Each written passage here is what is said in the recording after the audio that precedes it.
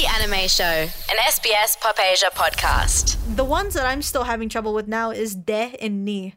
I'm like, Oh, yeah. I find like my sensei said that was really understandable for me.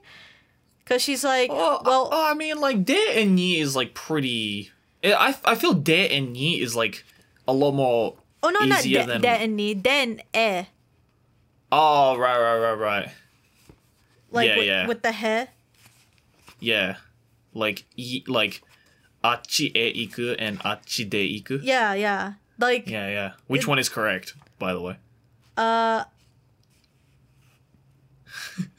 De. No. Achi e iku.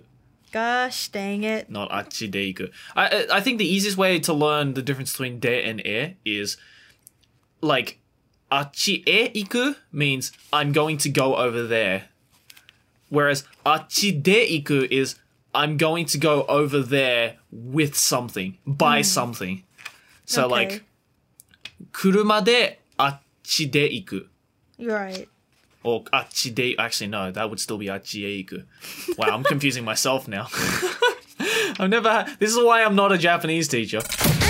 The Anime Show with Joey and Aki. Grab it from iTunes or wherever you get your podcasts. SBS Pop Asia.